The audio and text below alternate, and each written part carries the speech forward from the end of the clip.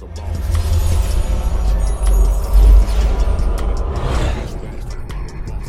gonna have fun. We be on fire. We be lit. Check it. It's a Unique Hustle. It's your boy ECO, and I'm here with the lovely, amazing, official. Who is this? The official Miss Jamaica. You already know my dad will go on. Man. But anyway, let me let y'all know this. Y'all need to make sure you follow us, subscribe to us to all social media platforms. I'm talking TikTok, I'm talking Facebook, I'm talking Instagram. You name it, we're on it. But we're also on Patreon right now. And that's the only place after a while you're going to see our full-length interviews. You're not going to see them on YouTube anymore. YouTube only going to have our shorts. So, y'all have that little pocket change that y'all have. That's all it needs for us so that you can keep enjoying our footage or great content. The content, man. Hey, man, we got a guy here today, guy. He come by the way up. He family. Of course. This guy right here, man, don't really need no introduction, man. PGF Shawt been on here for... Listen, man, wait a minute, man. This ain't nothing but some boss. Exactly. We keep it in the deck, right man. intro. Everything is always set for this guy to be on this set. This my guy. Get my hands on. Man, stop playing. It's a demand on. Ain't nothing but some boss talk. This guy, man, listen, man. I locked in with this guy, man. And to be honest with you, this guy right here, ever since I met him, been straight up, bro. Yes, sir. I want to thank you, bro. Every time I came to ATL or anything, you always was. And it's always been recuperated with you the same way. So, I definitely appreciate the love that y'all show me when I'm in y'all town. So. Man, listen, man. So you in Texas again, man. Right. And to be honest with you, anytime, I know you in and out this time, but I'm just glad that you stopped by, man, to rock out with us, man. That's mandatory. It's a stop that I got to make anytime I come in this area. Man. I got to stop by and see Boss talk and holler at E and Miss Jamaica. Man. Boy, that feel good, man. That mean we doing something right, man. Exactly. And man, so what's been up with the music? Let's talk about it a little bit. Oh man, we back in motion. We back in motion with the music. I had took a break. Life issues, family, kids. And just kind of push the music to the side for a second. But I'm back now, and I'm engaged. Back doing music, capturing content, doing videos. Got new projects on the way. On the Resurrection of Chad Butler. Narcos 2, and my feeling working on like 3 different projects at one time, and we're just back trying to get the ball rolling, man. Yeah, I love to see the way how you be balancing kids and work life, because when I look on your Instagram, you always posting them on your Instagram and everything like that, and I love the love that I see. Right. I try to be just transparent with everything, wide open with a lot of stuff. I don't want people to know, I'm a real person. It ain't just what you hear in the music. You know what I'm saying? Don't let that get you facade or phased by what real life has to offer and what goes on in real life. Exactly. Do you think that any of your kids are gonna come up in the music industry as well? Oh man, they can rap. I don't know. Yes, my daughter, she got it. It's natural. She just got rhythm. My son, every time he over there, he like, Dad, let's go in the studio. Let me make a song. Let me rap. And I'm like, all right, let's go. Put a beat on. They got records. They do? Yeah, they got songs. You haven't put them out. You ain't been pushing them. What's up with that? Yeah, well, I don't want to get them too caught into it. I'm keeping them focused on school. You know what I mean? And then they into a lot of things. So I don't want to have them too many different ways. You know what I mean? You know what? Like I tell my daughter, because when she wanted to work and do other stuff while I'm going to school, and she's a straight A student, I told her, go ahead, but the straight A's come first. You got to make sure that you keep that up at all times. Right. But if at any time I see that going down, then you're going to have to stop everything else. You know what I mean? But if you can maintain all of that, because life on a whole, you have to learn how to multitask as an entrepreneur. Yeah. As, they go off to college, they might want to have a part-time gig or start their own entrepreneurship. They have to learn how to handle all of that, so you better do it from early. So by the time they get older, it comes so easy. To multitask. And I explain that to my daughter all the time. As long as them grades straight, you can do whatever you want. Exactly. So and then when I think about females in the rap industry compared to the boys, some people wouldn't push the girls to go into the rap industry. Some would say, okay, I'm just going to push my boys. She needs to go ahead and be the business side of stuff. You don't think so? No, I wouldn't say that. That's kind of sexist, but it is. But I've heard it before. Man, hey man, I don't want to just jump in the conversation, but you said earlier about that. What's the name of that the album that you're working on next? Oh, The Resurrection of Chad Butler, man. What? First of all, some people would say, what make you even tap into Chad, being that you actually from way down, you in Florida? I was born in Florida, born in Miami, but Florida. yeah. I was actually raised most of my life in Atlanta. Okay. I got ties here. My daddy was here, born in Fort Worth, Dallas. So I got ties here and there. I got ties throughout the South, Alabama, Memphis. So I'm a country boy. If you want to really get to it, to be legitimate. But I'm from the South, man. You know what I mean? You can't just put me one area. So what made you tap into Chad like that? Chad Butler is one of the favorites on this show. My favorite artist, man. I grew up listening to Chad, man, and he really got me into music. UGK, Bun B. I was a big fan of their music, man. And I always want to be like Chad Butler. No lie. What was the song that mostly stuck out to you when you really tapped into Pimp C, man, or UGK? Man, probably have to go back to I want to say Pocket Full of Stones, but I heard so many songs before that kind of got me engaged to them. Pimpin' Ain't No Illusion. Man. Man, look at me. Man. That look got at so me. many, you know what I mean? It's too hard. I think I just caught on to all of it. Everything he dropped was just like glass to me. I was just into it. You remember when he went to prison and all that? All of that, man. Everything that hurt me when he went down. I liked the way he was always expressing himself about the South. We get on radio shows, he wasn't holding back about nothing. He had to express and say he was, you know what I'm saying, just wide open with what he felt. And I appreciated that. I loved his accent. I loved the way he talked, that country slang on the track. Yeah. Like it was just all, you know what I'm saying, it represented the South, and that was what I represented. So. But what about that time when he jumps on the radio in Atlanta and he just go down through there on the fact of how he felt about, and he really was calling a few people out on it, but he didn't really it was kind of subliminal-ish, you know what I'm saying?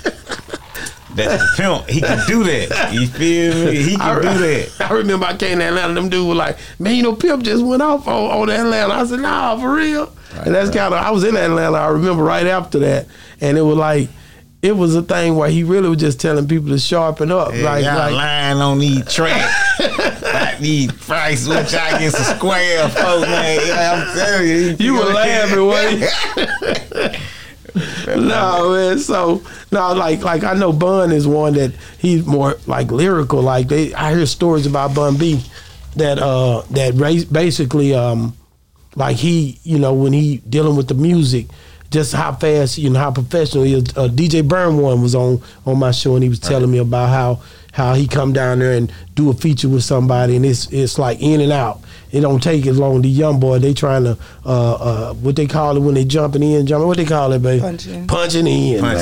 They punching in while Bun be walking out, man. I can go for that. You know what I'm saying? Sometimes I get in the studio, I do punch ins, so I can't knock them. And then a lot of times I sit at home and I write my music before I even go in the studio. Dealing with an artist like that, Bun, man, I would already have my shit prepared. You have to. I mean? Not going there trying to create unless you just felt that vibe from the beat and y'all got it and it was just there. Okay, it's gonna come off your tongue like that then. But you know what I'm saying? If you're not feeling it, you really trying to get in there and push something out. I wouldn't even waste that man's time like that. You know Too big of an artist. Yeah. You know what I'm saying? Too much of a legend to be in there playing with like that in the studio. I wouldn't do that. I gotta ask you this question, man, because we had Takeoff. We lost Takeoff, and right. It was in H-Town. You being down in Atlanta, I frequent Atlanta. I'm always down through there or whatever. But just kind of that whole vibe down there now, like with him being gone. What was it like when y'all heard about that down there? I mean, it devastated the city. They shut the city down for the funeral. The Migos meant a lot to the city. They had a lot of records that the city was behind. The mayor, they did a lot of things for the community and stuff like that. So it hurt when he died, and the city felt it. You know what I'm saying? Yeah. I definitely a big fan. I got to meet him once. I didn't meet him at Magic. I met him, but he was real laid back. Right. We brushed shoulders from time to time. Yeah. You know what I'm saying? But I never knew him just like that. But I could always tell he was just a real humble dude. You know what I mean? Yeah. What about just being out? I know you wanted to be having to be out late nights, dealing with the party scene. Yeah, you have to, because the job that you guys picked to be in, be a part of, like what is the how do you move during these times? How do you move? Yeah, I'm asking you. I'm old now. You make sure you move. You know what I mean? You can't be sitting there hanging around in areas you ain't protected in and you ain't comfortable in, and this ain't your section. You need to be, you know what I'm saying, move, especially if you ain't got the right type of security around you. Yeah. And you in the type of environment where you around a bunch of niggas that, you know what I'm saying, ain't got what you got. Yeah. You know what I mean? Yeah. And a lot of people ain't happy for you. Most people just there, you know what I'm saying, to watch. Yeah. You know what I mean? I agree with that 100%. I really think that, when you look at like just the whole rap scene on a whole, we got to start looking at it more towards the entrepreneur part where we can start building our people up, man. Definitely. You know what I'm saying? I think that's a part where we hadn't unified enough. I think we kind of disconnected because of the money a lot of times. Everybody was thinking somebody might dig in their pot some kind of way, so niggas just stay away from the nigga. Right. You know what I'm saying? But we got to figure out a way to come back together so we can help each other to understand, how to build our people up. I'm being real. That's what I think. No, facts. You speaking facts. Yeah. I definitely need to go on.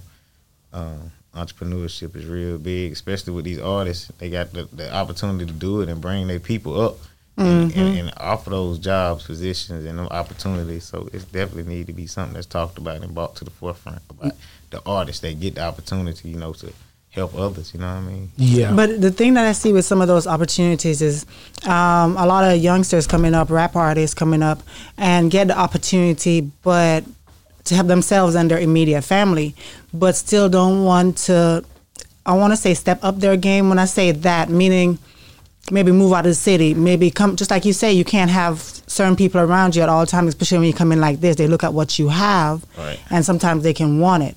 Right. So, but some artists be like, I got to help my whole city. I got to be able to help all of these people around me first before I even elevate myself. Right. Do you agree with that? No, I don't. Where they come from, life experiences, growing and going through things, and know that you can't save everybody. And you definitely need to build up your house before you try helping somebody else build theirs. Yeah. So you got to just think about, what I'm saying? At the end of the day, it is self-preservation out here. Right. You know what I mean? Not to be selfish or anything, but you always got to think about self. Make sure you in a position where you good before you think about doing for others. Because you can always reach back later on and help if you choose to. But sometimes during that time, I think, and I'm always going to put God in it, I say, God, really just open your eyes to who's really mean you well. Because a lot of times, the people who mean you well, even when you're elevating and they're still here, they're still going to be motivating you, pushing you on and stuff like that. They're not going to always be, arguing about, well, you're not helping me, why you ain't give me no money, so stuff like that. All right. No, it's something else, man. Like I said, just when you come from a place where people not used to having something and then they get opportunity to have something, I think it's a learning stage in there that people don't really talk about. That's you know what I'm saying? It's a learning stage. And a lot of people ain't financially intelligent enough to know, what to do with the money sometimes. Mm-hmm. So they get it and it's their first time having this amount of money. And, we all have been there before. We young. I mean, we done grown. We've been young before. Yeah. And fucked up some money. A lot of it. So, they live and you learn, like I said, come with growth.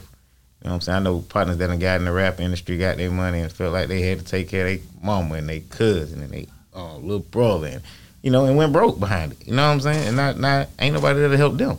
Yeah. So you really got to be in that position to make sure, like I said, that you're able to do what you're doing. You know what I'm saying? 'Cause a lot of people take advantage of you just trying to get over. So. Yeah. Now, you got a relationship with Derez Deshaun, and I had him on the show when I was in ATL, and I didn't get to see you when I was down there either, but he came and hung out with me. Right. And I did get to see you. Oh, we went out to eat. We went out to eat. Me and you didn't get the interview. I didn't get the interview, but we went out to eat. There you go. Because I was like, I know I had to see him. But anyway, he came on the interview and he was like, he said basically that he this pain style.